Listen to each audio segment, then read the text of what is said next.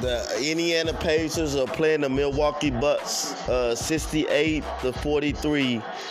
It's almost halftime. The Milwaukee Bucks are a good team, but right now they looking like a team that might not even play the playoffs. Indiana has been a strictly winning team. They've been good. They've been winning games. So I wouldn't be surprised if they like ranked number 5 or 6 in the sitting East. Milwaukee Bucks, right now I can't even call it what they might be. So Milwaukee Bucks 44, Indiana 68. Thank you for listening to my podcast, my Twitter, Facebook, Instagram, Snapchat. I appreciate you supporting me and listening to my.